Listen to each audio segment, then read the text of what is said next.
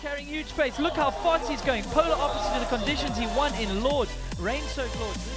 Never getting the last step down. The crowd is roaring. He is going to do it. He's going to smash the time of Loris Virgin. Downhill racer and our expert here today, Andrew Neethling. Hello world, how's it going? Welcome back. This is Moving the Needle podcast.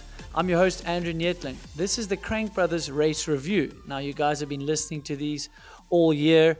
I can't believe we've got to the end of the race circuit. Now, Crank Brothers is synonymous with racing. Last year, now, I used to say they celebrated his 11 years in a row. Well, let's include this year because it's 12 years in a row of Elite World Champs wins with that Mallet DH pedal, both in the ladies and the men.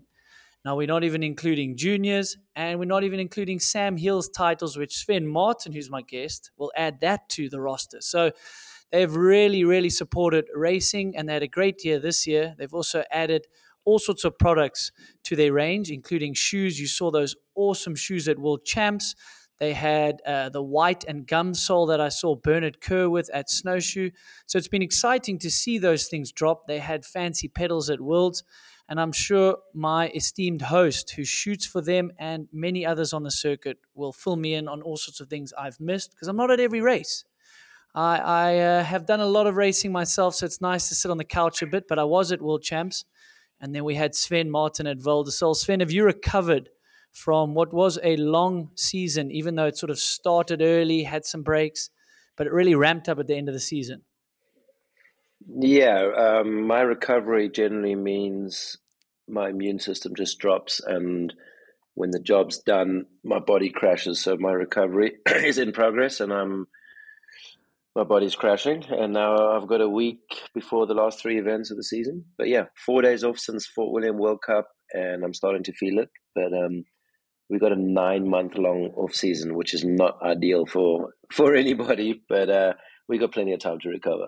No, I appreciate your effort, and even when I'm texting you about this podcast, seeing who's going to come on, you're always first to say, I would try, but this is my gap. I'm definitely not waking up early on a Sunday before cross country.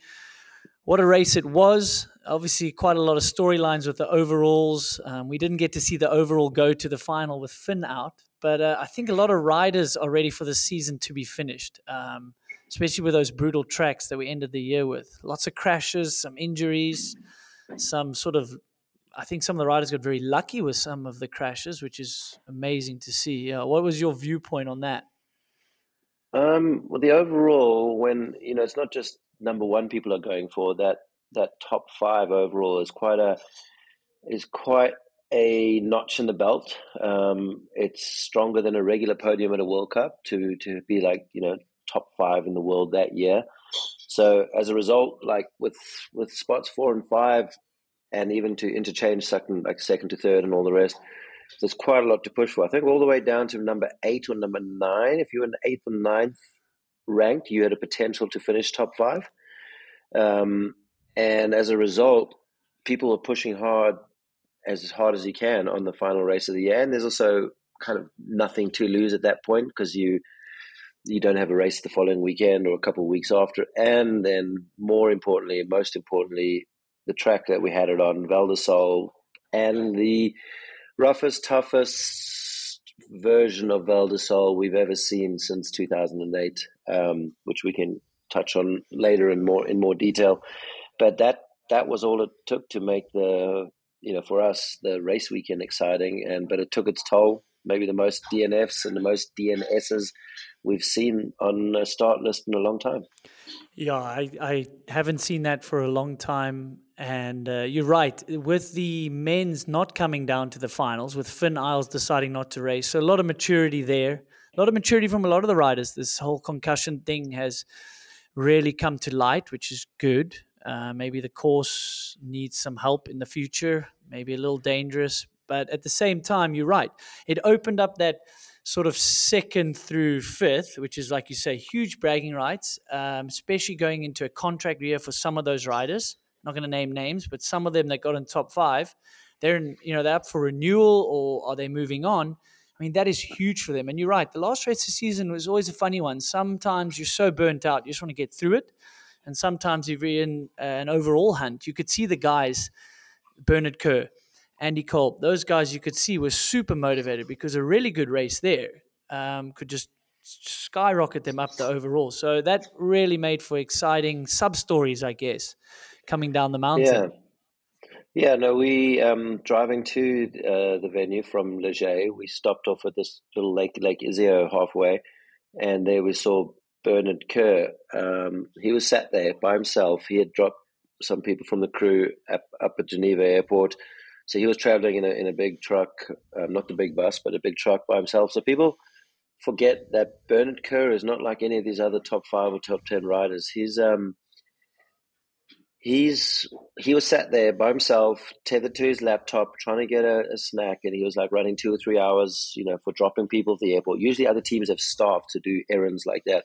There he was on Monday evening, communicating with Troy Lee Designs in California, and they were doing the jersey design because Jenna had won the rainbow jersey, and they wanted her to race in it, obviously, but they wanted to race with the pivot team logos and stuff, not just the jersey that was presented. And you can cop a 500 to 5,000 euro fine if you don't have the correct jersey.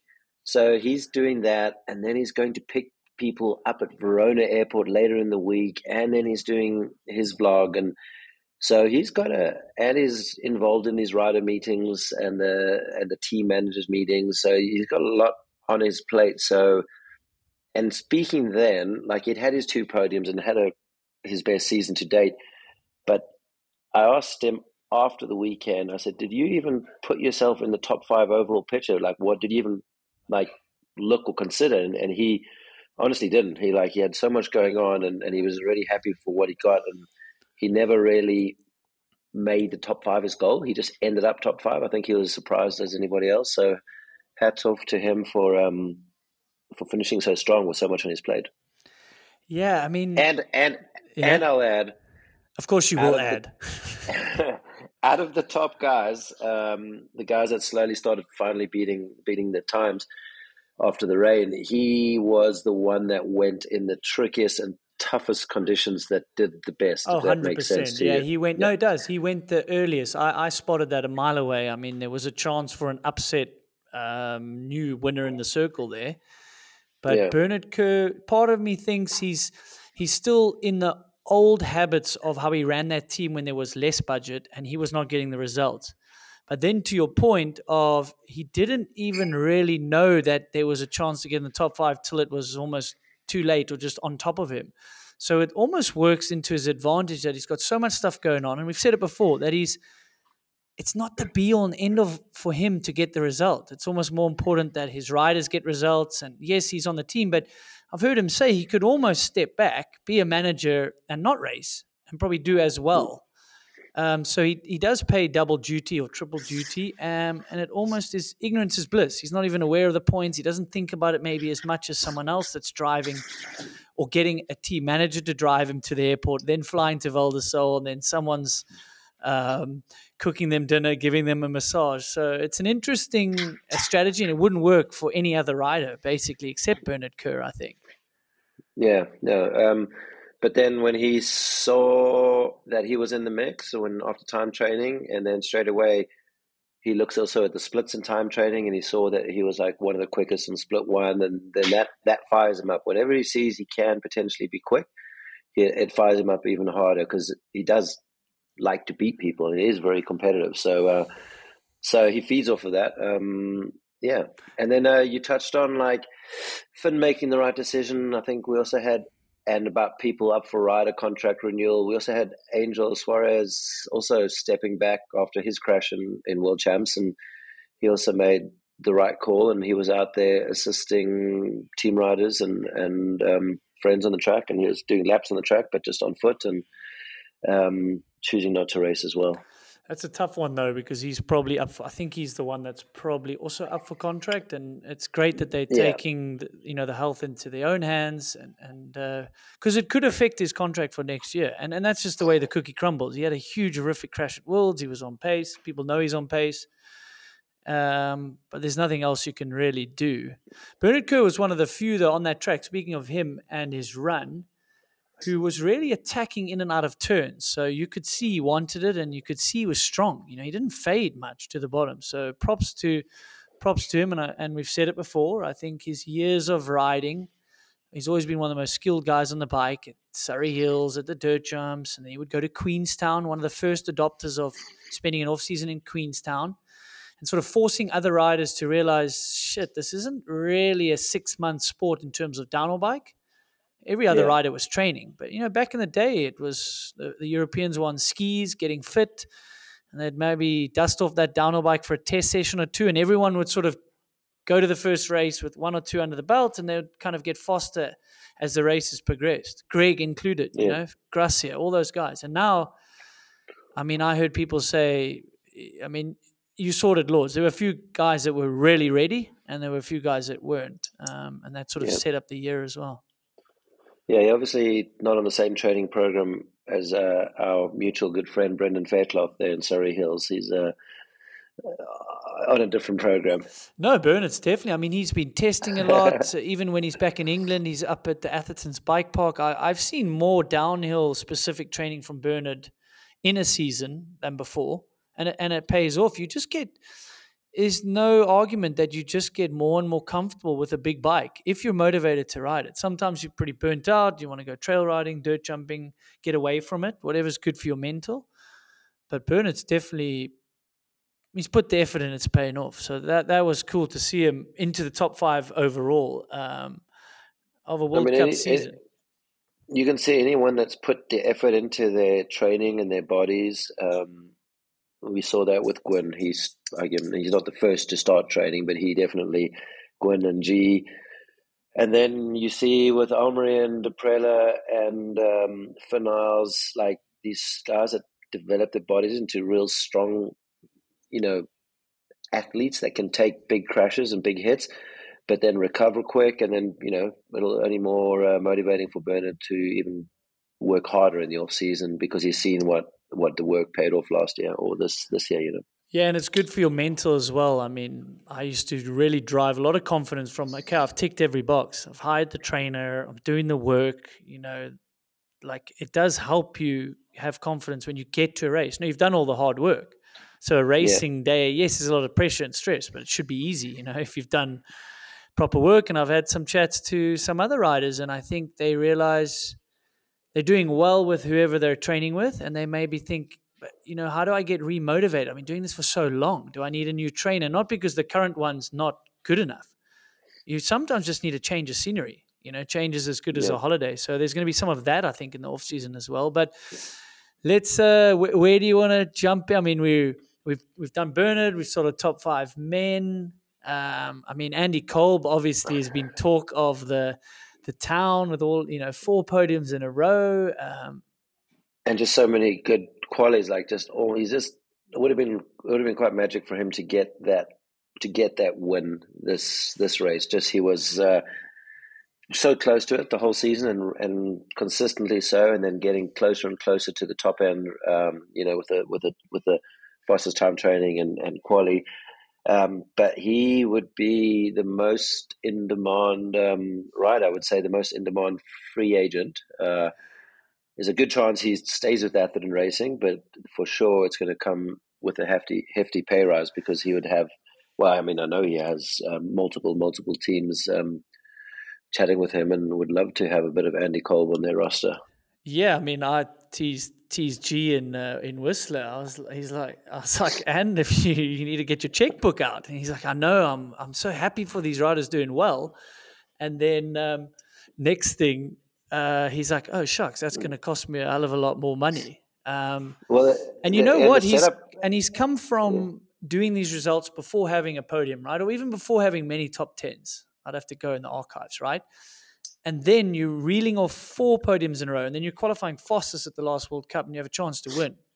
You've put yourself in a whole nother bracket.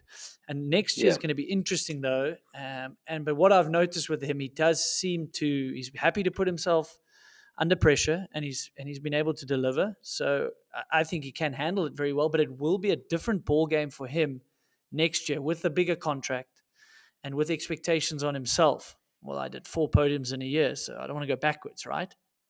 Yeah.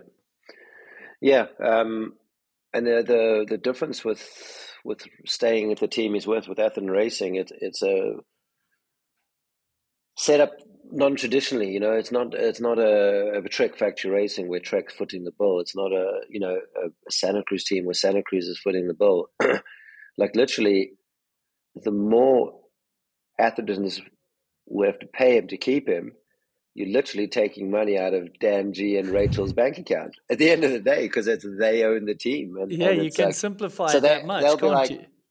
They'll be like, yeah, we want the race team to have like the best profile and the best riders and the best podiums. It's like, but how many Atherton bikes can we make and sell anyway? There's that, and then it's like, and how much money do we want left in our bank accounts for retirement? So do we want like such a good rider, or do we just want to like tick along? And it's an interesting dynamic. But and then does Rachel have to come back to the races to get like results to then like ask the co-sponsor for more money or get bonuses? You know, like I mean, I'm literally just spinning a vicious rumor there, but like that can be a thought process. Oh shit.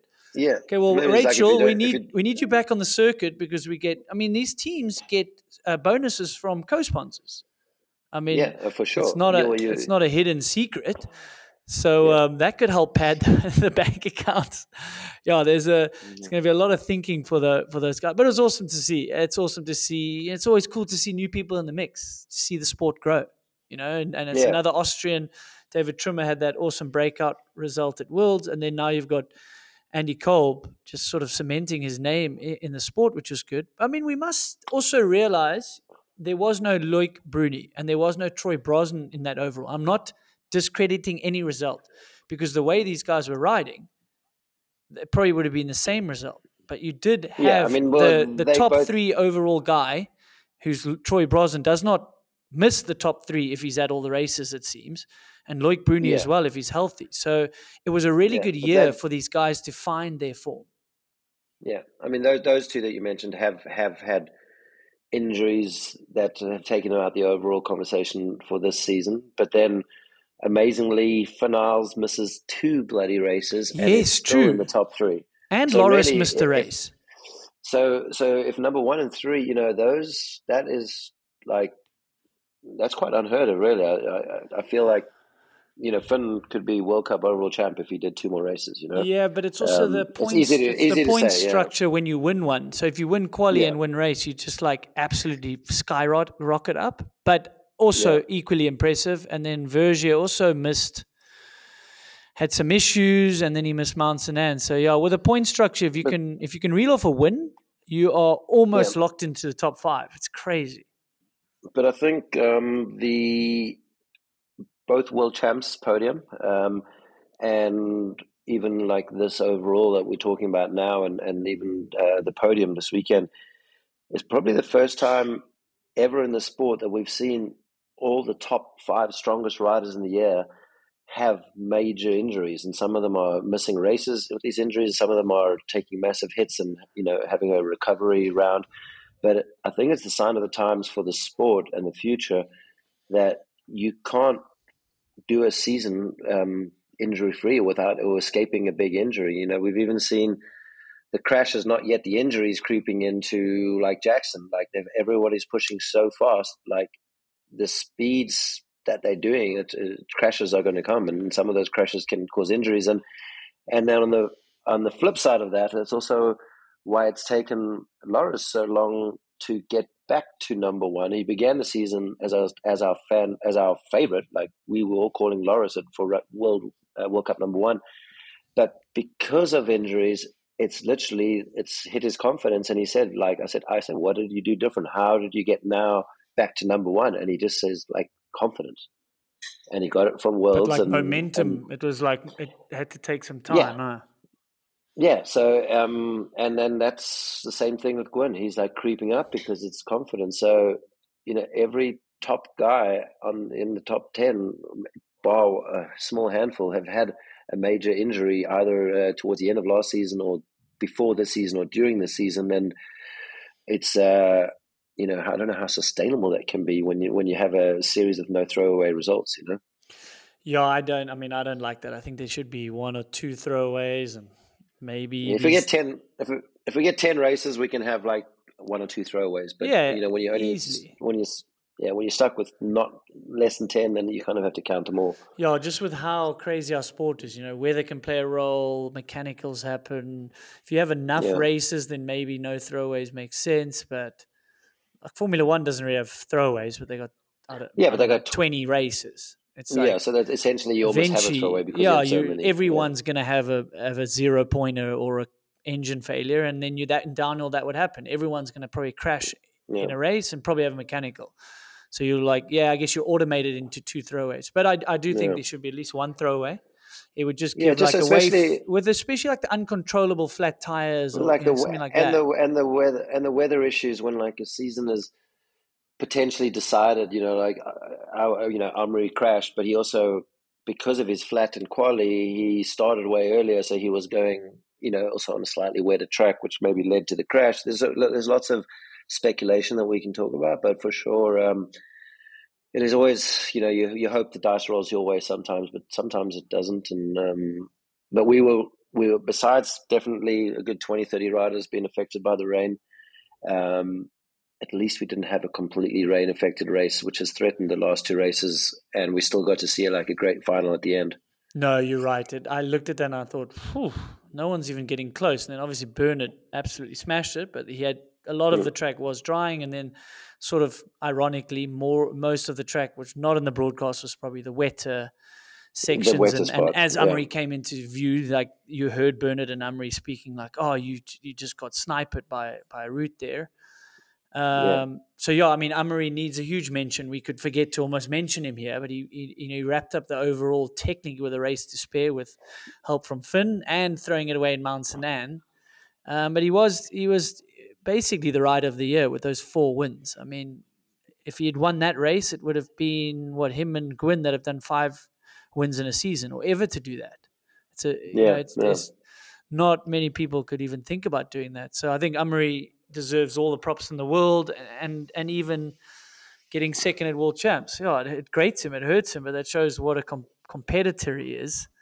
But to do 4 wins in a season and the way he was doing it, his dream scenario, he said he was so bummed for 2 reasons for not winning World Champs. One, you didn't win World Champs and you don't get the rainbow jersey, the obvious reason.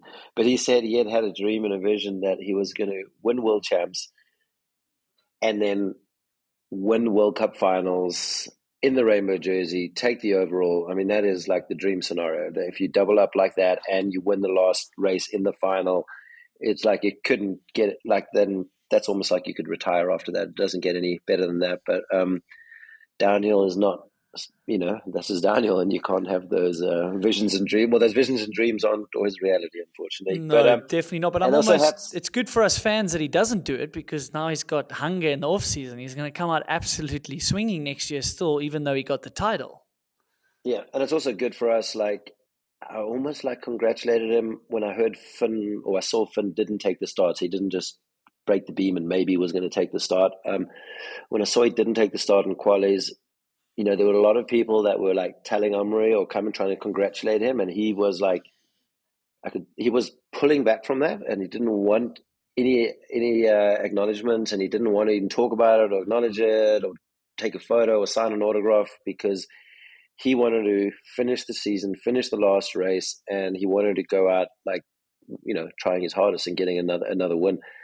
For him and the team. And then there were team overalls they had to protect, make sure Syndicate didn't jump them. So hats off to him for being a true champion and not wanting to just celebrate the title early. And he wanted to go out with a bang, and he did go out with a bang, but the wrong kind of bang that he was looking for. Yeah, he did in the broadcast as well. You could see he was just almost avoiding. He's like, thank you, I'm in the moment. I've got this race to focus. You could see he wanted to absolutely destroy everyone. That tracks, Sven.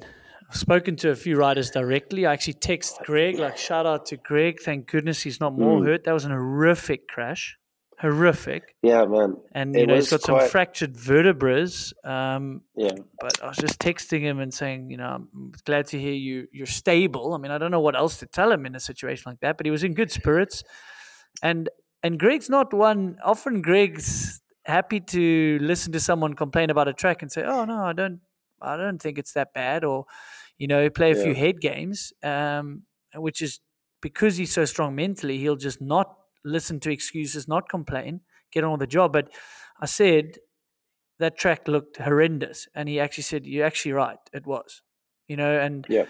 nearly every rider can probably agree. Like, I think they've let that track go a little bit too long now.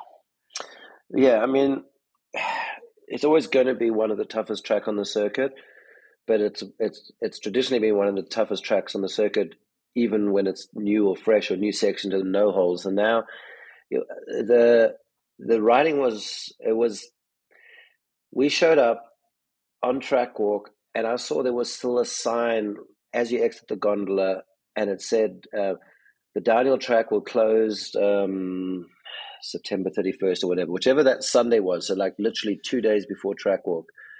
So that track was taped already, right? And it was open to the public and was like literally until 2 days before a World Cup race, taped with the World Cup lines in. So yeah, it is a bike park, and it's these people have to stay in business, but there's some back in the day when we raced Big Bear and there was like a Northern National. I remember there was like a track that we knew was in those woods, and it was like you could see remnants of it, but that was only ever resurrected and opened when it was raced as a World Cup. It was almost like no one gets to ride this. We only work on it and reopen it when it's a World Cup. Like, so Yeah, they kept, it was like a written and unwritten rule. Like, it's a World Cup track. You're not going to know exactly where it is. And Val di Sole did an incredible job for so many years. They would always build fresh sections. They would always tape it differently. And it was a gnarly track. There were still crashes back in the day. But what they were able to do was, you can see that dirt it's almost 2 foot under the level of the ground. So you're just on hard pack. More rocks come out.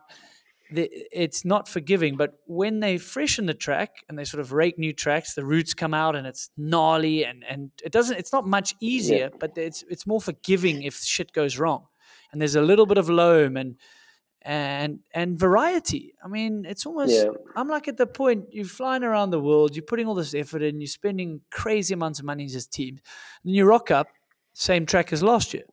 Well, Fort William doesn't have a choice in most areas, and they still try. And I agree with you. It's a bike park. They might have to use some of those connector sections. I don't know where the disconnect is there. I just wish that the riders would get sort of a fresher track, because they didn't look as good as they normally do on that track. And that's another negative. It's one thing when you're going on a steep section with roots that are just exposed, but now when you're going on a steep section where the roots are now more than a foot exposed, you're like riding down staircases. But to the track builders and the workers of the track, they did. So I'm not sure what they were and were not allowed to do in the forest. So before we yes, no, I don't want to. I'm definitely not trying to bitch on people that put a lot of work in, and we don't know the full red tape of it. Yeah, because exactly. Maybe it's more of a red tape thing with the forestry. There was definitely a lot of work and prep done. They did what they could on the track. So what we do all agree on is that we should have lots of new sections when we do go back there sometime. It's needed. And also some of the sections, even though they have a rider adjoining the UCI track walk, it was Nico Mullally this time, who are retaping and moving poles for safety. There was a lot of that section where Brooke crashed last year, even just on Pink Bike Instagram today, there was like a horrendous crash we saw from one of the other riders. There was just, too much direct straight line speed into the gnarliest section of the track. Right after where you crashed, where you did that massive swan dive. Oh yeah, those rocks that they put in the track there. So then you do that swan dive where you crashed, and then you cross that road, and then they're just straight into another thing. Like it's like, let's just retire that section already, Yeah, like what are you really expecting a competitive World Cup racer to like touch his brakes when it's possible to get through there almost with no brakes? Like, oh, it might be a bit dangerous. No, he's trying to get to the bottom of the track tired as fast as he can. So it is a challenge, and I have all respect for track builders and the work that goes in and the organization, and Val di Sole was famous for making new sections. So we don't know the full story. Let's just hope they all realize that track is tired now. Yeah, the track is tired, but then also, funnily enough, the people that weren't complaining were the people that had never raced there before, and all they've heard their whole lives, and they're waiting to come to race the legendary Val di Sole track. They got there and they're like, oh shit, so this is what Val di Sole is. This is gnarly, but this is sick. We're on Val di Sole. And they were like up for the challenge, and oh no. But all the boys and girls that have raced there for years and years and years, and they know what, like, that it could be an easier gnarly Val di Sole, you know, they were the ones complaining. So, you know, maybe you're just comparing it to other years, but yeah, no, let's get some new fresh sections in there. But it is interesting that some of the like first year juniors were like, oh yeah, this is great, this is amazing, because they didn't know any better, you know. So so you got to like look at both sides of the coin. No, absolutely. So what's some other standouts or stories of the race? And there's obviously there's so many stories just tying into the finals with the whole Camis thing, which we'll talk about when we talk about women. But then Flo Paillet's final race, really fitting in, and he medaled here, right? He got a bronze medal and world champs in this track. Yeah. Yep, that podcast will get released 2 weeks after this one. I don't know if I'm meant to tell people, but we got Flo Paillet, the legend. Please stay around for that one. I'll release that one. So yeah, I've got that. You want the facts? Well, I mean, just and then having the sickest kit of the year out of everybody. How good was his kit that Scott made him, right? And Looks then showing so him and bringing it out for this race. Yeah, it's almost too good to retire, and he's going to have to give it another lap somewhere. He did it right, because some riders don't really announce it till afterwards, or they're not really sure, and then you just do it in the off season on Instagram. And Flo owned it, had that goal of 100, and then he goes out at a track that he's been so successful, and they're spraying champagne at the end, and the industry really got behind it.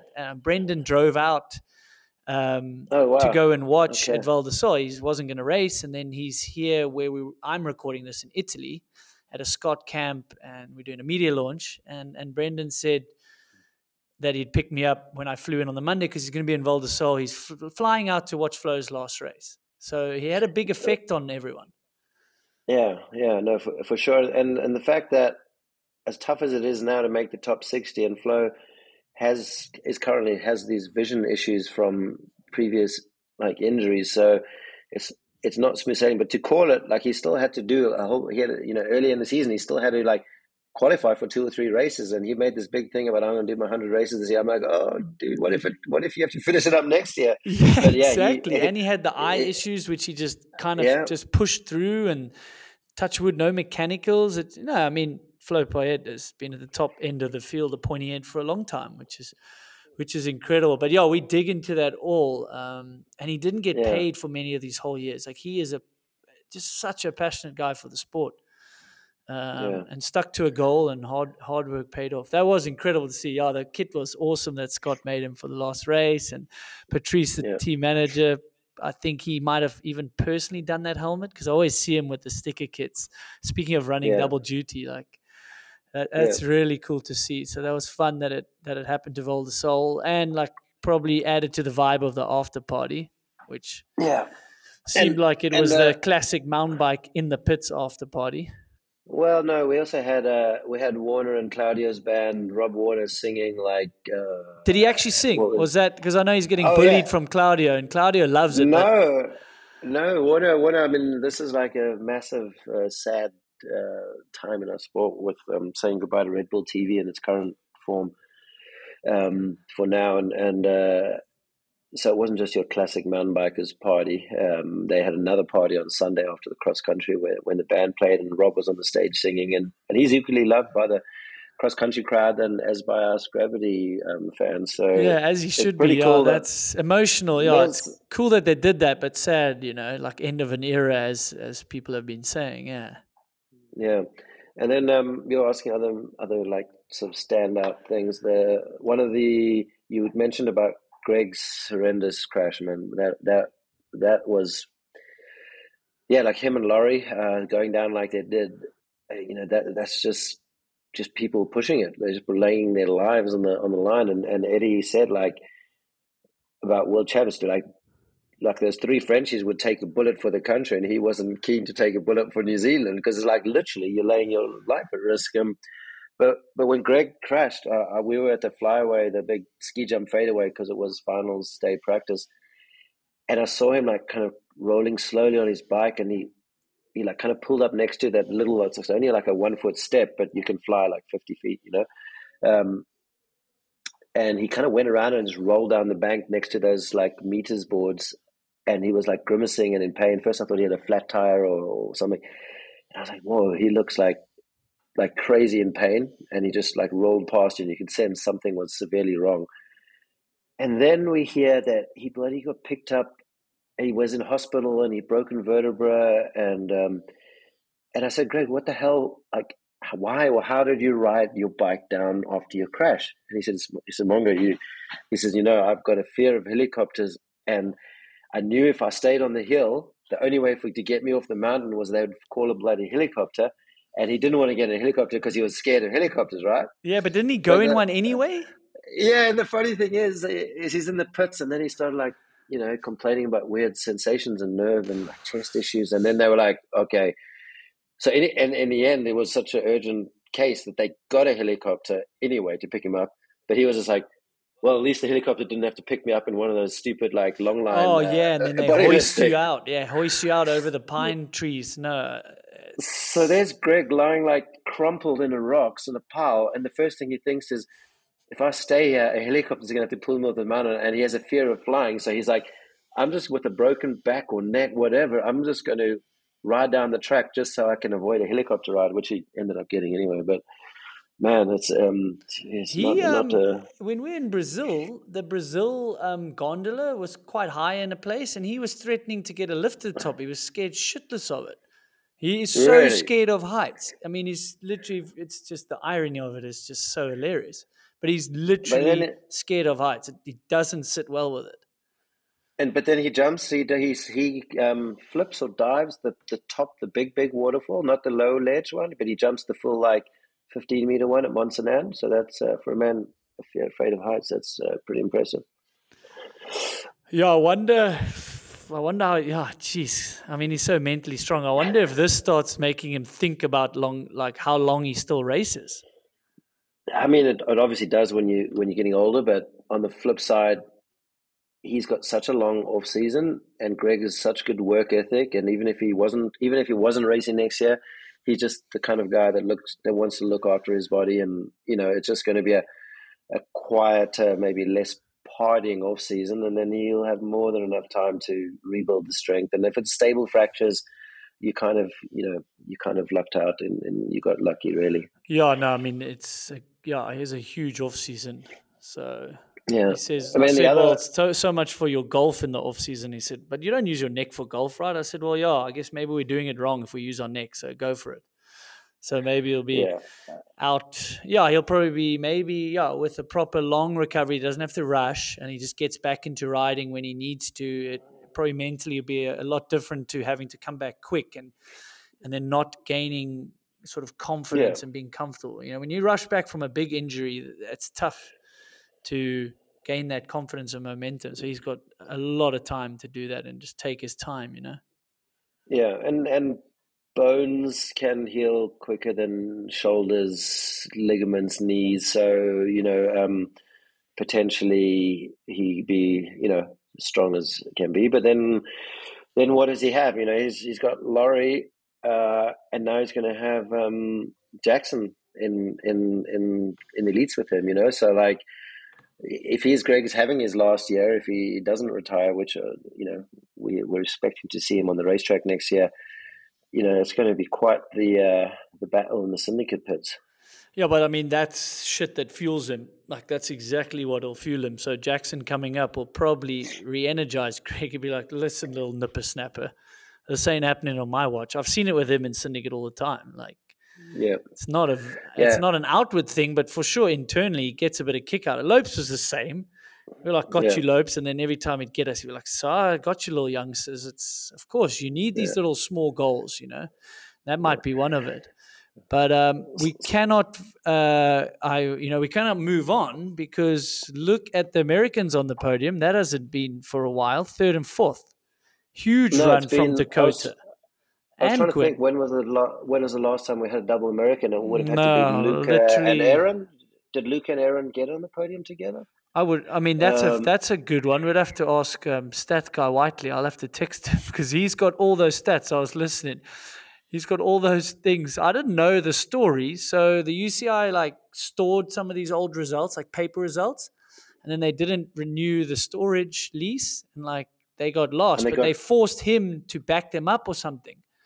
So he didn't really want them, but he ended up having to back them up for the role he had at UCI, and then the stored paper ones are gone. Like they don't exist.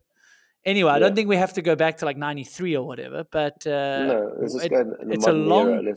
long time ago that two Americans have stood on the podium. So huge. I mean, Dakota's had the speed this year. It's awesome to see. Yeah. No, and it's just just harks back to confidence for both of them, and now that he knows he can do it. I mean, obviously he's always known he can do it. It's not his first podium, but it's just things are clicking there, and they got Seth Sherlock, and he's winning races in the junior EWS. So like a year ago, we were wondering what the hell's happening with the Intense team, and now it's just smooth sailing, and they're going to have a good, motivating off season. And it's just when we think it's already tough enough at the top with French domination, we've got other people, and we're going to have new juniors, and who would have thought that we'd see not once but twice this year the juniors having the fastest time of the day, and Jordan Williams by a significant margin. A little bit weather track conditions, but 4 seconds, that's not weather track. That's not all accounted for. How on earth are these kids getting down there with these speeds? I don't care about track conditions and different time of day and less pressure because you're in juniors. Like, how is that physically possible at 3:35? I mean, it's how does he hang on? I guess ignorance is bliss at this stage. I mean, I'm blown away. Until these kids have their big injury that yeah, I was going to say. Deprella's a little bit more on the brakes and riding a little bit with his head and not with his balls anymore. It's like it's like that first time you're at the bar and you're all cocky until you get knocked. Yeah, exactly. And then it's like these, you see the gnarliest skateboarders, and now you have like 13-year-old skateboarders stealing Olympic medals away from them because they're even gnarlier. So it's like, wow.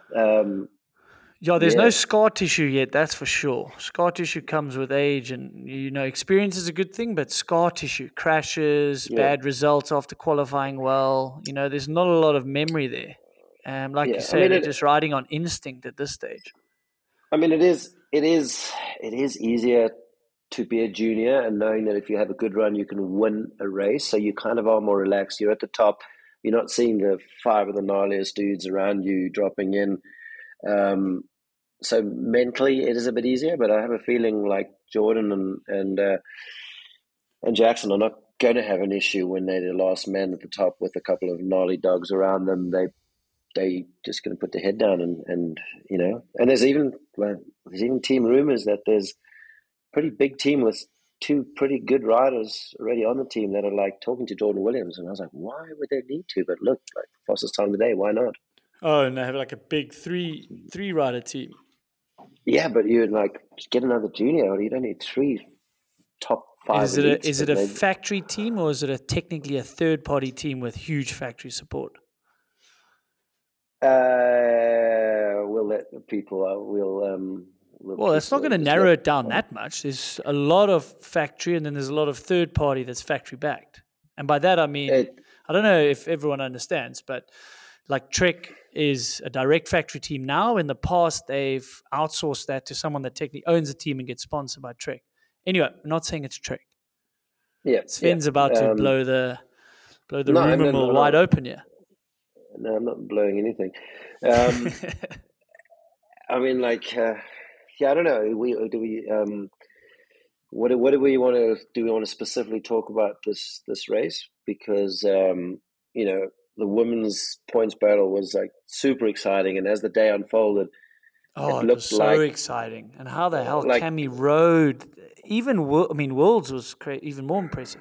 2 weeks and 5 days was the Worlds race. So then this one was 3 weeks and 5 days. Yeah, and then like everything was kind of falling into place for her, but then I think when Jess or Nina, when one of the other girls, Jess or Nina, also went ahead of Cami, that opened up for the door for Valley to actually Yeah, she went take into the season. fourth. Yeah. It was when Yeah, Nina and if came Valley, down. yeah, and then if Valley had won, and then Cami would have stayed fifth, like she ended up being fifth. But that would have been enough for Valley to steal the season, like she did last year in the West Virginia. So massive drama. Valley almost admitted after the race that she knew, just as much as she would have wanted to win the overall, like she literally didn't have it in her because of the track. She like couldn't go any harder. Like that was her run. She didn't like hold back, but she knew if she went any harder, the run would have been done. Oh, so she was reasonably satisfied with the pace she was riding at and what she delivered on the day. Maybe also after the energy spent on winning worlds and stuff as well. That's what it is, and it showed at Loic, like he was drained and he was definitely drained. He wanted out of there. You could hear it in the interviews, which is no surprise. Like you just want to get on a plane and go onto a beach and sip cocktails after you win worlds like that, right? Yeah, no, it's way more draining than we can imagine, because we're just the general mountain bike media, but then you have all the non-endemic media that are just the TV and the radio and the newspaper and your local media and all just random people coming out of the woodwork, and they were busy with that the whole time. But I thought we'd like see Valley like angry that she let opportunities slip by, but not complete the opposite. She was super happy with her run and happy with her position, and it's also kind of a sign of maturity from her, like a year ago, we would have seen her banging the bars or like having a crash or something. And she's definitely a much more mature, savvy rider this year around. Yeah, and I mean, you go out knowing you have to win. So she qualifies fastest. Awesome. But Miriam's run, like when you look at the time, she must be like, okay, I mean, that was the run I put down. I didn't really throw it away. I just didn't have it on that day. I got beat, And that's a better place to go into the off season, as well as, like you say, she can be mature about that. I wasn't the best rider on the day, and even if you, on paper, are, you don't win every race. I think every single top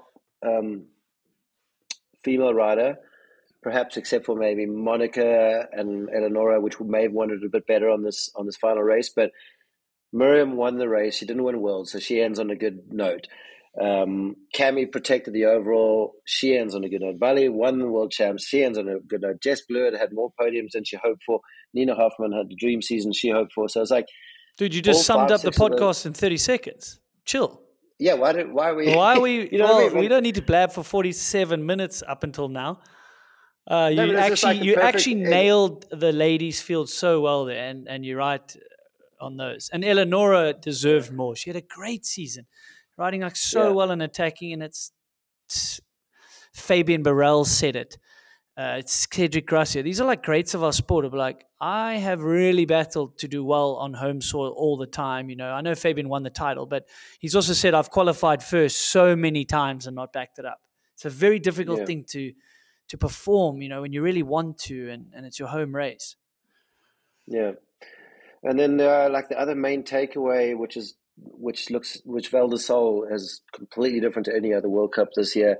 Every single category, Miriam Nicole was like 4-second margin, Loris Vergier 3-second margin, Gracie Hemstra like 4-second margin, Jordan Williams 10-second margin. So like, it just goes to show like the track, it's a track like this is just going to create differences, So maybe with all the people that are complaining, do you want to ask Loris, Jordan, Miriam, and Gracie like how they think the track? They'll probably say, "Oh, this track's sweet. Let's keep it next year." No, of course. But, and anyone complaining too much is taking themselves out of the race anyway.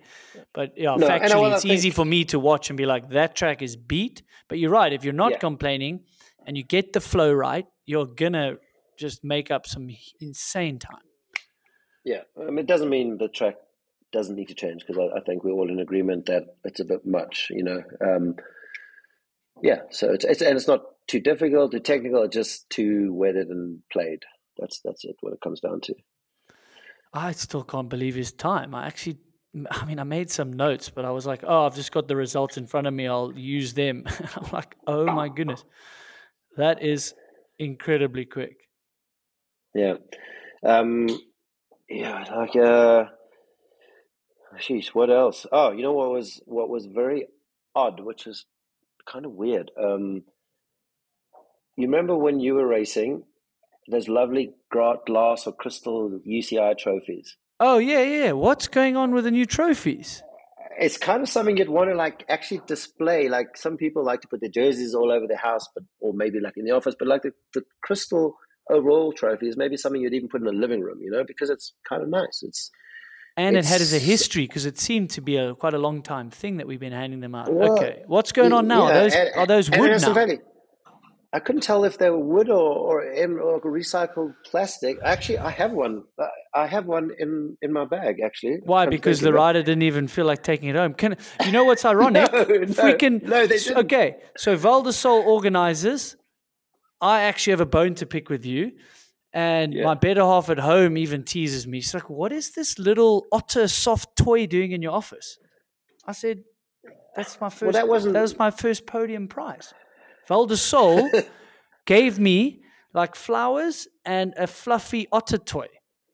Yeah, but some people don't even, some events don't even get anything. They just get like some champagne and some prize money. Come on. You work hard to get a goddamn podium and they dish that out. No, you get your most World Cups you get nothing. You get your check and you get your champagne. Oh well, there's not much in that check either, by the way. So you really just get nothing. No. But no, back to these trophies. Uncle's going to bring one down because I got this from a rider that I just saw this trophy like lying in like people packing up the pits and this like I saw the box and I was like, oh, this box must be empty. So I look in the box and no, the trophy's still there. I'm like, hey, your trophy is hanging out here in the corner. Do you want it? And this rider, I won't say if it was male or female, they're like, nah, I just keep the first place one. So obviously, jeez, well, there's only a few riders. There's only a few riders that are able to be that confident and cocky. I only keep the first place ones. It's not Rachel Atherton because that's maybe something like she gets so many firsts. Like, can you imagine if she hung on to all the seconds, thirds, fourths, and fifths? Okay, well, it's not Cole because he would be appreciative second. Is it the podium or the overall? It's the overall. The overall. No, the podium trophy is kind of cool. It's Gwyn. Gwyn's. It's definitely Gwyn. No, Gwyn Gwyn wasn't in the overall. Oh, the overall trophy. Oh, sorry. I'm looking. I thought it was the race trophies. No. So that's what I'm talking about. The overall trophy that used to be the lovely UCI. It's Miriam. Crystal thing. Definitely Miriam. No, I'm not going to deny or confirm, but it was what I'm getting at. If the trophy for the overall for laying your life on risk for 8 races or 7 races, if it was kind of so cheap and garish that you don't want to keep it, what is that saying? It's like make a better trophy for God's sake. That is a bummer. Come on, because you know what was awesome is there was this history, of the side of my camera bag. All those movies we used to watch and stuff. What was the and then they had this awesome music and then Transcontinental. And then the ending is like the overall, and it's such a powerful part of that movie for some of the youngsters probably haven't even seen it, but that's how we consume media is waited for taking the season and then probably another 6 months to watch this movie. And everyone would have these crystal awesome trophies. And UCI obviously did them for many years. So I don't know what happened there. That's a bit of a bummer because that was such a proud moment if you're working for a podium thinking you're going to get one of those awesome crystals. Like Bernard will be like, oh, flip. I thought I was going to get this crystal one. Or glass. I don't know. I think we're calling it crystal, but it's actually glass, right? Yeah. Well, Bernard, if it was on value, Bernard would have taken it to the recycle center anyway. So you did not you. Some Instagram did a poll. Who would stop on the side of the road to pick up scrap metal to help with their team budget?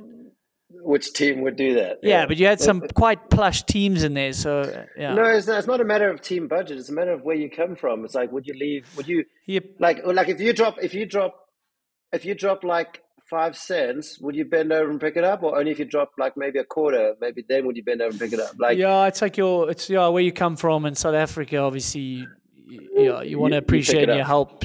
you help the country. So you pick it up and you donate it maybe. But it was that story is quite a good one. It was like, driving past on your way to a big World Cup race. It's like, oh, hang on, there's a bunch of lead lying next to that skippy bin. I'm going to pick it up and detour to Glasgow and get some recycling money. But did this Cheers, thank actually you very happen, or you're just making up a story? much. No, of course it happened. Dude. It Of course happened? it happened. Yes. Oh, I thought you were just taking the piss. No, this is fact. I deal in facts, dude. Facts. Yeah, okay. And rumors, but maybe you're like the early adopter of, you're like a conspiracy theorist of the mountain bike circuit, that because it actually comes true, but you might just be too early and people are like, that's crazy.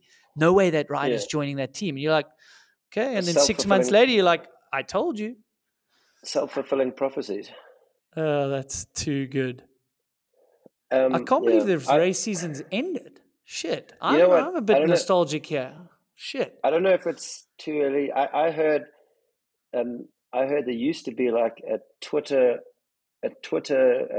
Team Rumors account, right? And I heard that a certain rider wanted to get paid more by his team, but he didn't have any counter offers. So I heard that certain rider went to the owners of that Twitter account and said, listen, we need to drum up some demand for me because I need to get paid more for my current team. So can you do he requested a couple of cartoons, making it look like more people were interested in. And in the end, that Twitter account got two riders combined more than €100,000 more for the year. Right. Does that account still exist? And can we get on top of this? And did that rider pay a sort of commission for the help, a kickback? These are all things I heard. Oh, you heard? Oh, yeah. It's been hearing things. Maybe I even know. I actually think I know who that is. It's brilliant. I think it's brilliant. In 2 or 3 years' times, we can release the riders' names when the innocent can no longer be harmed. When the innocent's retired, is that what you mean? Is a retirement coming in about a year or two? Yeah, and maybe when I don't work for one of the companies that ended up paying a lot more money for a rider when they didn't need to. Yeah, this podcast is great because it's got support, and I've got support in the industry, and I'm very grateful. But it might go up a notch in many years when Sven and I are bullshitting on a porch in South Africa or Italy with no sponsors anymore. Zero ties to the industry. Yeah, no, we definitely sound like we bitch a lot. But I think we just want the industry to push forward in a good way. No, any complaint or gripe is purely it's purely to push the sport to better and higher esteems and standards and goals, and that's all I want. Better sport and better things for riders. Yeah. Shucks, and Benoit Coulange actually had a bloody good season. Just messed up in Leergang and some other ones, and he finished 6th. So he was the first rider off the overall. Yeah. How's Charlie Hatton in 7th? So like I said, there were some riders. Loix in 8th. How is Remy Tiron? Oh, no, I'm looking at the results. Sorry, ignore me. Yeah. I'd scrolled down to the wrong thing. Hang on. But I think I have a point on that, men.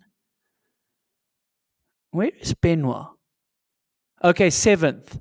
So he almost deserved more there. He had a great season. And Laurie, without a result at the last race, and he was in 6th. A shame. He was the bridesmaid on the overall after catapulting himself into a tree. Yeah, he looked like a WWE move. With a broken foot, and then he ends up with a broken hand and finger on top of that. Has he broken those in the crashes? Shit, I didn't see that side of it. Yeah, and then Bernard leapfrogging him. So tough one. Tough one.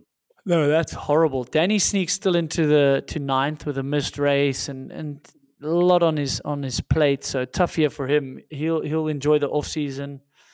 I think he's been doing it for quite a while, and probably will go back to drawing board and just check on a few things on what he can improve for next year. But I think he's very drained.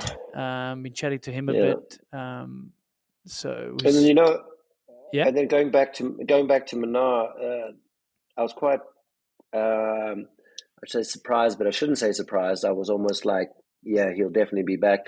the first thing Greg mentioned in his like announcing that he had sustained this injury, he's like, but happy to finish the season in the top 10, which means I remain protected all year. So this is if the current ruling stays the same, where the top 10 have protection the whole following year. They don't have to worry about where they lie in the series if that rule carries over next year. So that, to me, the first thing that Greg is already thinking about when he's just literally getting MRIs and CT scans, all he's thinking about is like, all right, sweet, I'm protected for the whole season, which means I can crack on and just go for qualies and go hard for qualies and finals. So yeah, I think he's there next year for sure with like a proper go at it. Also, Worlds didn't sit well with him. I don't think he gave the run he wanted, and certain things he mentioned to me just stood in his way as well. But, you know, it was going to be tough to maybe retain the jersey, of course, but he seemed up for the fight. So I think with the season ending the way, maybe it's actually motivation that he just didn't end it the way he hoped he could. Yeah. I'm just trying to think what else. Just more. No, I think we've pretty much. Dude, we nailed it. You did the ladies in 35 seconds, so we've done well to get to an hour here. We haven't. No, we didn't really. That's an heroic effort by Cami, though. Let's just pay some serious credit for the season she was having, and then to come back. She did 5 runs, including her race run was 5 runs for the whole weekend at Val di Sole. Yeah, for a track, it's all literally like that her body could handle. You know, her riding in Leger, she was more fresh from her surgery, and theoretically you would think would have struggled more with the injury and the lack of, healing of the injury. But this track, another whole week later, was way worse than anything that she felt at Leger. So she literally just had to minimize bike time. But she said, like, oh, my legs are fit. And I just saw her on the side of the track, like studiously studying lines. That's a bit redundant, but she's just like, she just does studiously studying. That's something I would do. That was something I would mess up grammar like that. That's great. So it's just she's literally a scholar of downhill, and we keep saying she's like the most professional pro, but she doesn't leave any stone unturned and doing what she needs to do. And she, well, you would be stuck on the side of the track trying to find a smooth line to like protect your shoulder. There's literally not one smooth patch of freaking dirt on that whole track. I think the start gate's the smoothest, maybe down to the first little road gap. But I did ask her in Wolves. I said, it's a stupid question, but I'm doing the broadcast. How are you feeling, to start the conversation? She just gave me this look. She's almost like, how do you think I'm feeling? I said, but is it getting better by the day, even in small amounts? And she's like, I'm in so much pain. And maybe the adrenaline wore off of getting through Worlds and having to get through this race with that 18 screws. So the pain's maybe getting better before it's going to get worse now, because she hasn't given it the recovery it needs. So it's sort of almost going backwards. Is it that many screws? I think she said there's 18 screws.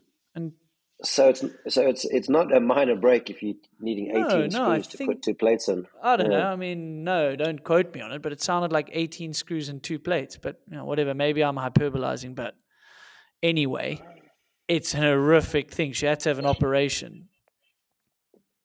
Although Petey back in the day, he would come back pretty quick from collarbones as well.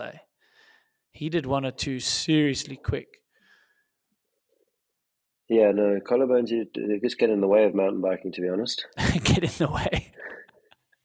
I think then Marla Streb not have them taken out because she got sick of breaking them. How do you take them out? I'm feeling my collarbone. I'm like, well, what are you going to put in between there?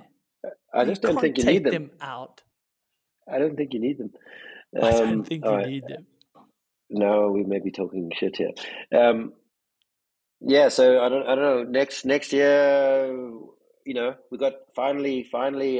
It's good to see a couple of those first year juniors starting to sort of show themselves. We've been dominated by the other juniors. So now we got Ryan Pinkerton, and Tegan Cruz coming to the forefront. So it's pretty cool that we see that there is still talent and depth in the juniors, and Ryan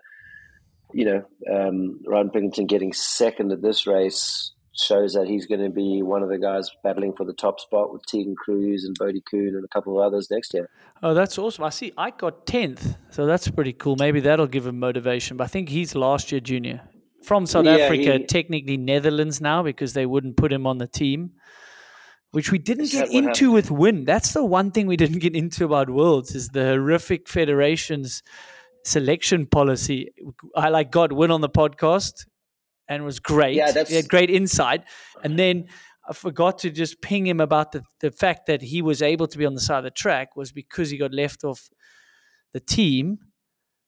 And they were literally, anyway, I don't know the full details of the New Zealand team, but for full context, some of these federations have historically terrible selection policies, and they sort of lock themselves into what's on paper without, say, a coach's pick or an injury clause.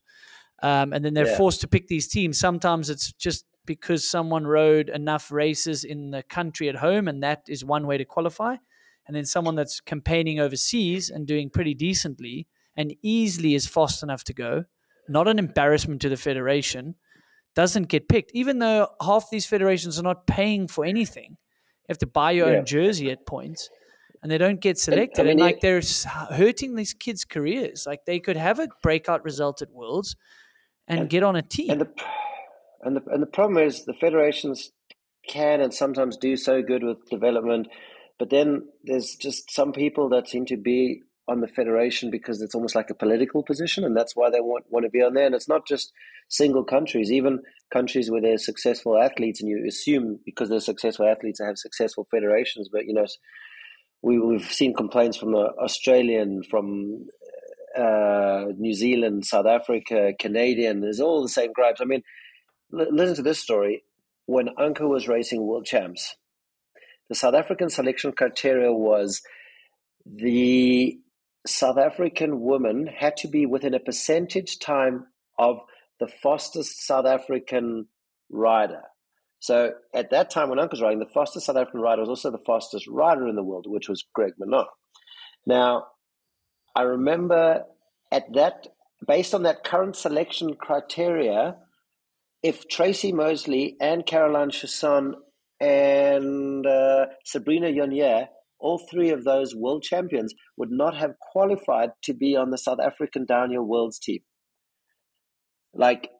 So this is just illustrates what you were talking about. These preaching to the choir. Selection criteria. I got left off the 1 year, and I was second highest World Cup. So I was racing the World Cup series, focusing on that. And because they picked the team so early, they picked it off the 3 World Cups, and you had to do some South African races, which Greg didn't do either.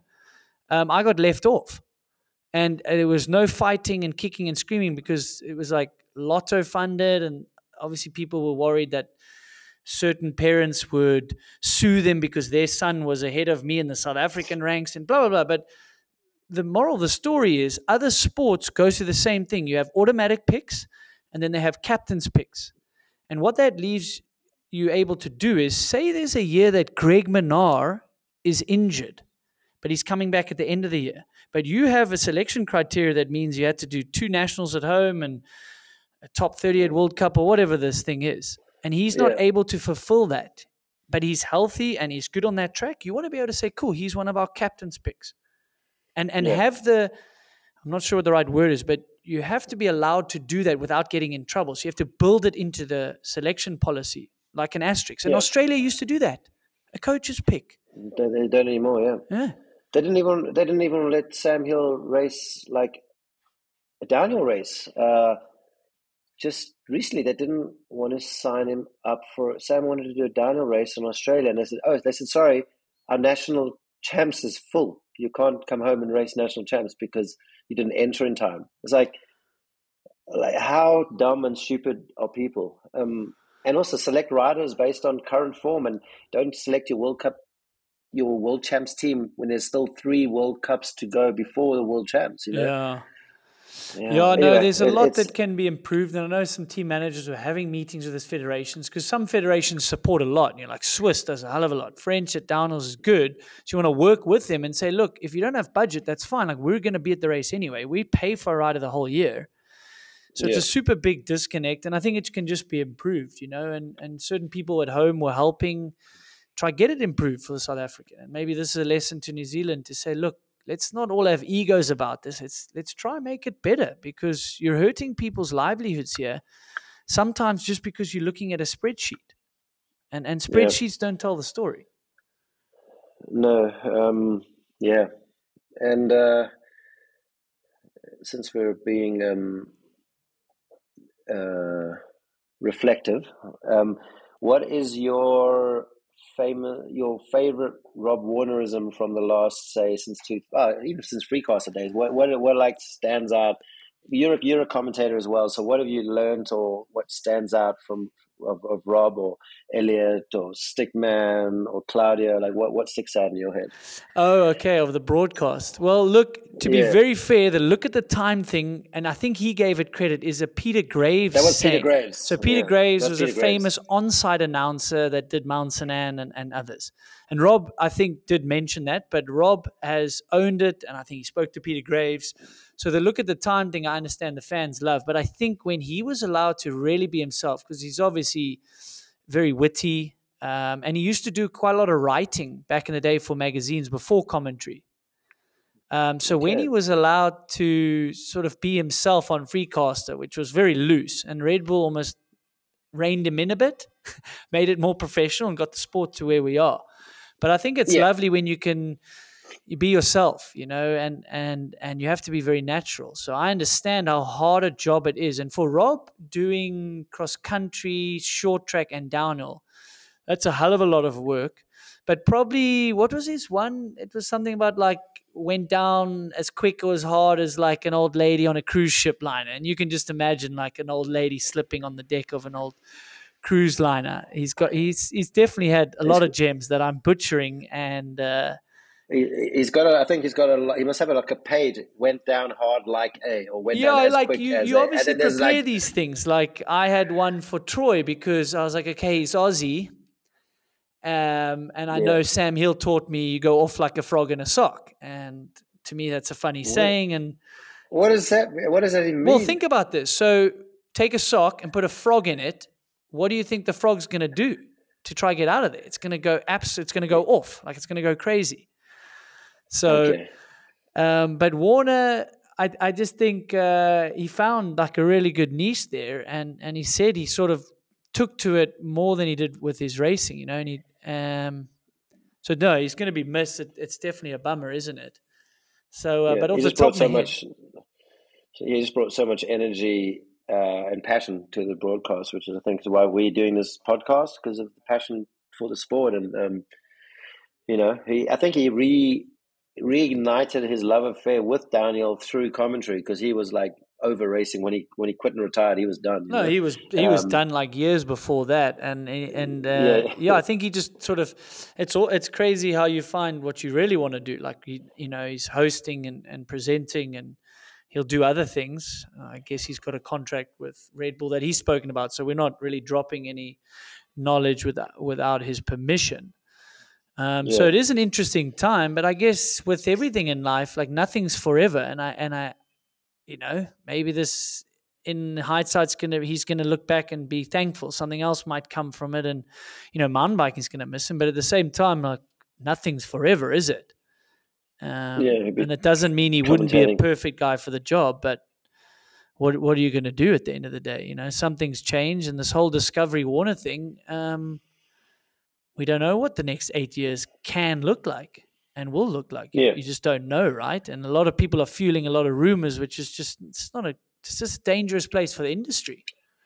I think the industry there's going to be a transitional period, and when Freecaster got taken over by Red Bull, everyone were like, oh, we want to keep Freecaster. Now it's like, well, we want to keep Red Bull. It's like, well, are we just there to bitch? Like, what do we want to see? You know, things do grow, and sort of we have to be open to change at some point. Yeah, well, there's definitely more of the sport of downhill that can be shown than what the Red Bull live feed That's true. just showed. That's very true. So that's why we're sitting here doing this podcast. And there's junior racing, there's qualifying, there's the stories, and there's so much. There's a lot of growth and technical scope things that go into results and stuff like that they So haven't there's shown. but we hope our best for the future, and regardless, I'm on the track giving you the news if there is none. If there is none, definitely. I mean, if there's No, there'll always be news when you're at the race. So you signed up for another year, clearly. So Sven will be our man on the ground. We have to thank Alan Milway. He stepped in a lot as well. I'll probably get him on for like maybe a bigger reflection, or maybe there's some team rumors, or we get Sven on as well.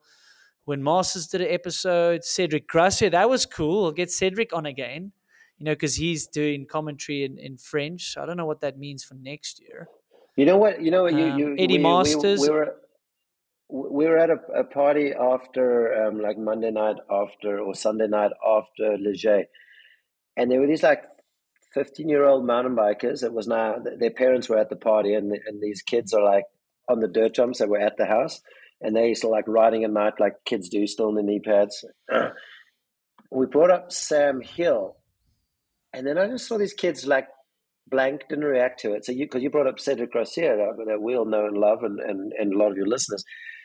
And these are like 15-year-old kids. Literally, they didn't know Sam Hill is. Literally, the one said, God, I've heard that name. And then the other kid says, yeah, my dad used to race him. Because one of the guys at the party was Steve Peat, and that was his son. Oh, was Steve Peat's youngster there? Yeah, but like, so it's crazy how quick the sport moves on, and it just even the Cedric Gracias and God forbid even Sam Hills is becoming like older news as the sport moves on. No, absolutely, and through the content you sort of consume, Sam Hill was during those days we spoke about movies and things like that, and feature-length films, which doesn't happen, and been talking about it today. Like there's TikTok, and me and you will sound old. We're like, I don't know if we're going to deal with TikTok, and other kids are like, well, we ain't going on Instagram. And so, I mean, the times do change. They move along. You can't control these things, But speaking of Sam Hill, that kid will know who Sam Hill is, because I have heard that we might see him in DH next year. Bullshit. It's is he bored of enduro now? I don't know. That would be incredible. He's dropping it here first. One thing I do know is when he does decide to do something, he buckles down and doubles down and puts his money where his mouth is. So he wouldn't come to Daniel and just coast along. If he's coming, he'd want to come full on. And so, how's he going to fare if he comes back to downhill with these Frenchies and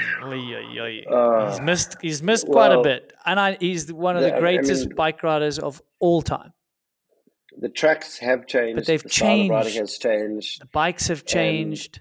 Well, that's the thing. Like Sam was maybe so good because he was so good, like naturally so good that he didn't need good equipment to be good. So maybe now that everyone's on good equipment and the tracks are so fast, maybe it won't be a good comeback. But then again, like once a world champion, always a world champion, and maybe I don't know. And you would think the tracks have moved on, so flat pedals is not like an advantage the way he made it.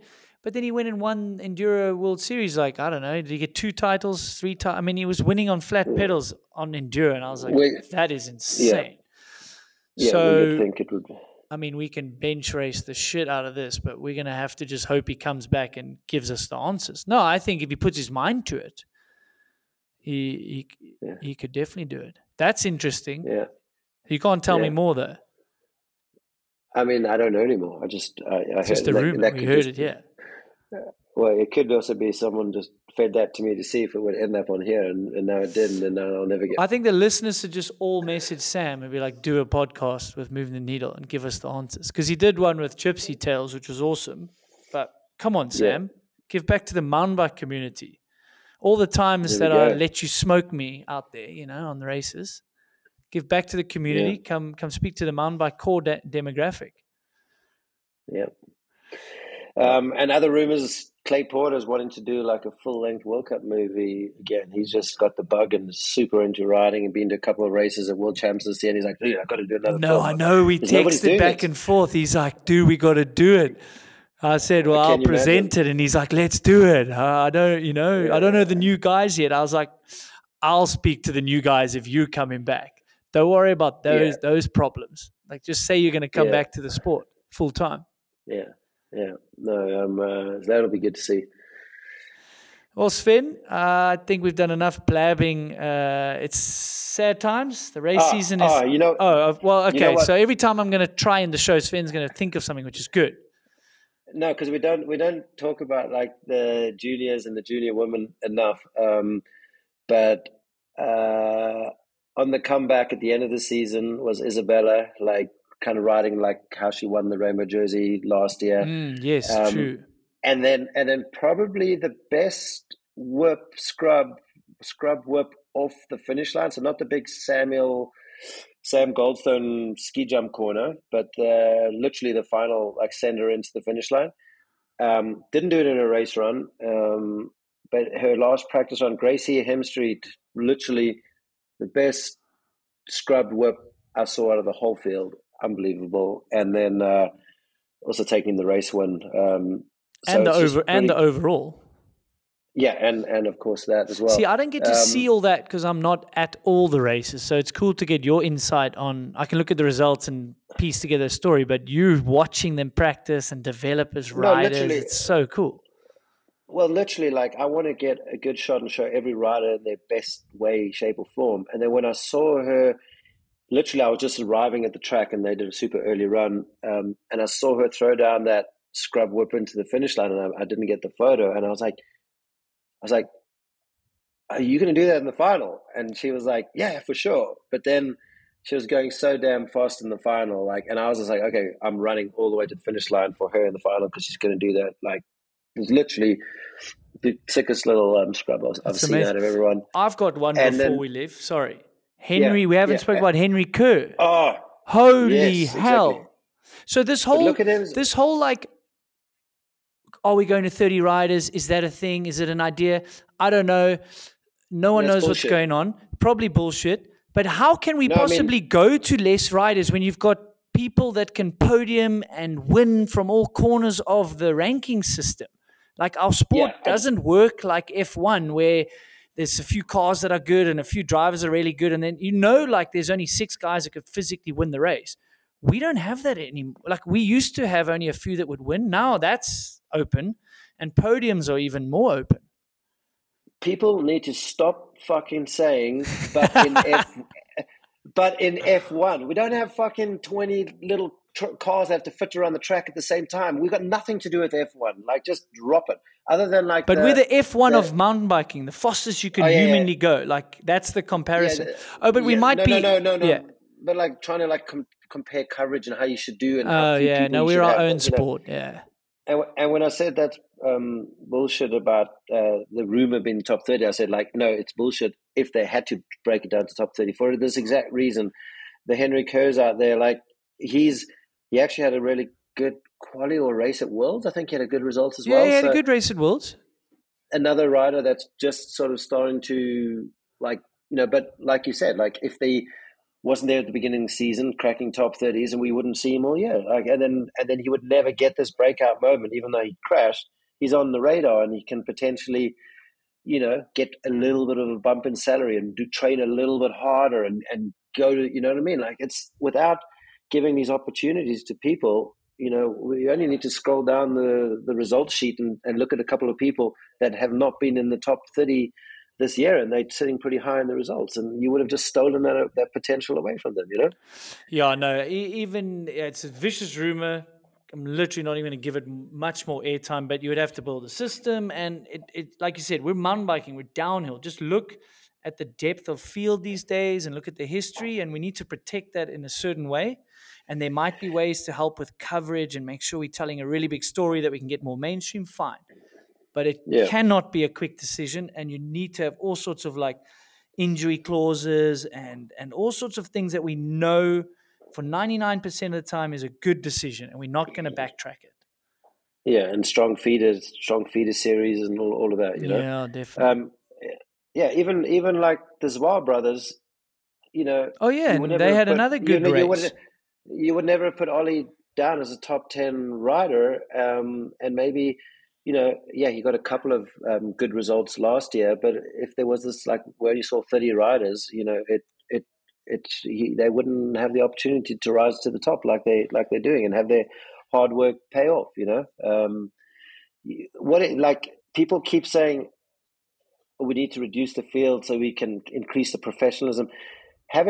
Nobody sees the 30 riders that are going before the live feed starts anyway. So what is the difference? Those 30 riders can take 30 minutes or 15 minutes if you put them at 30-second intervals. They don't add any significant time to their overall day. And if you're a spectator and you've been at Hardline and you watch, and when they cut the field to just the last 10 or 20 riders, and you're sitting there for 3 hours and you see 20 people go down in that time, that's probably your worst afternoon you spend watching mountain biking. The fact that you have 60 riders and then you have another 30 women like doing laps on the track in the morning in training of race days and in quali days, that's what gives the show. And that's what allows these event organizers to sometimes charge an entry fee or have food stands and sell accommodation. Like you limit the field and you limit the show. Like I don't give a shit about the global worldwide audience. You've got to keep the current people happy on the ground at the events too. And yeah, so there's my 2 cents. Put in your smoke and pipe it. Put in your pipe and smoke it. I think that's a great way to end. We have to give a bit of grief and banter back to the industry as well. But thanks to Sven, thanks to all my co-hosts that came on. It's been an awesome season and the sport's going from strength to strength. This has been your Crank Brothers Race Review. Guys, this year they celebrated 12 years in a row with that Mallet DH pedal. We spoke about Sam Hill. He's won a couple. Sven's about to wreck my thank you and outro. You want to jump in now or are you jumping in afterwards? What are you doing? I was just thinking, like, I was for sure, like, perhaps Almery was going to break that Crank Brothers dream story of 12 years. Well, he did And then I looked at, like, a couple of his results where he's lost a few seconds, and I looked at some of the replays. I was like, ooh. I saw 3 instances where he couldn't get clipped in immediately. Like he had to sit down and not get clipped in. And I was like, ooh, Crank Brothers, you can go in forwards, down, and backwards. He would have got clipped in like a millisecond and maybe would have done better. Yeah, and he can keep his current shoes if he wants. It's fine. I'm just saying, the stats are out there on how many championships they've got. So anyway, but they have also added to their product offering. Go check the website out, and the shoes were epic. I'm knocking on the door for a nice Christmas present to get those white and splatter shoes. They did awesome pedals as well. So thanks to them. They've been a huge supporter of this podcast, pushing it out on their channels. Sven does a lot of contributing to them. Alan Mulway as well. Guys, I'm sad. It's another race season in the books. I guess this is 2 years of doing these race reviews, these bench racing things, Sven. So we'll have to do an off-season catch-up, but I don't know if you've got anything else to say because you often think about something as I'm trying to end this thing. Can't wait to hear the Flo Paillet podcast. There you go. Sven dropping it. Sven, this is your reminder. I'm not going to WhatsApp or email you, bug you. Can you please send me any assets and pictures you want included in the awesome Flo Paillet episode, which will drop. This will drop, the day you're hearing this, whenever, and then probably 2 weeks after that on the Tuesday. So boys and girls, ladies and gentlemen, world out there, thank you so much. You know what to do. Like, subscribe, follow, share with a friend. Probably share with a friend if you think they haven't been following the race coverage. Till next time, peace.